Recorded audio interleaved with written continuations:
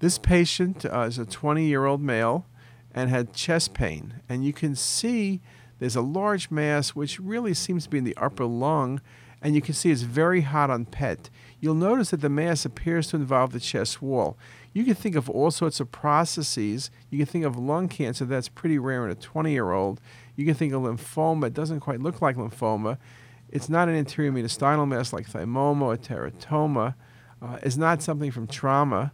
So this is a chondrosarcoma of the right chest wall. Just a very, very nice example. Very impressive. There's some early rib destruction, and it's one of the unusual tumors that can very much present just like it's a mass arising in the lung primary. So very nice study.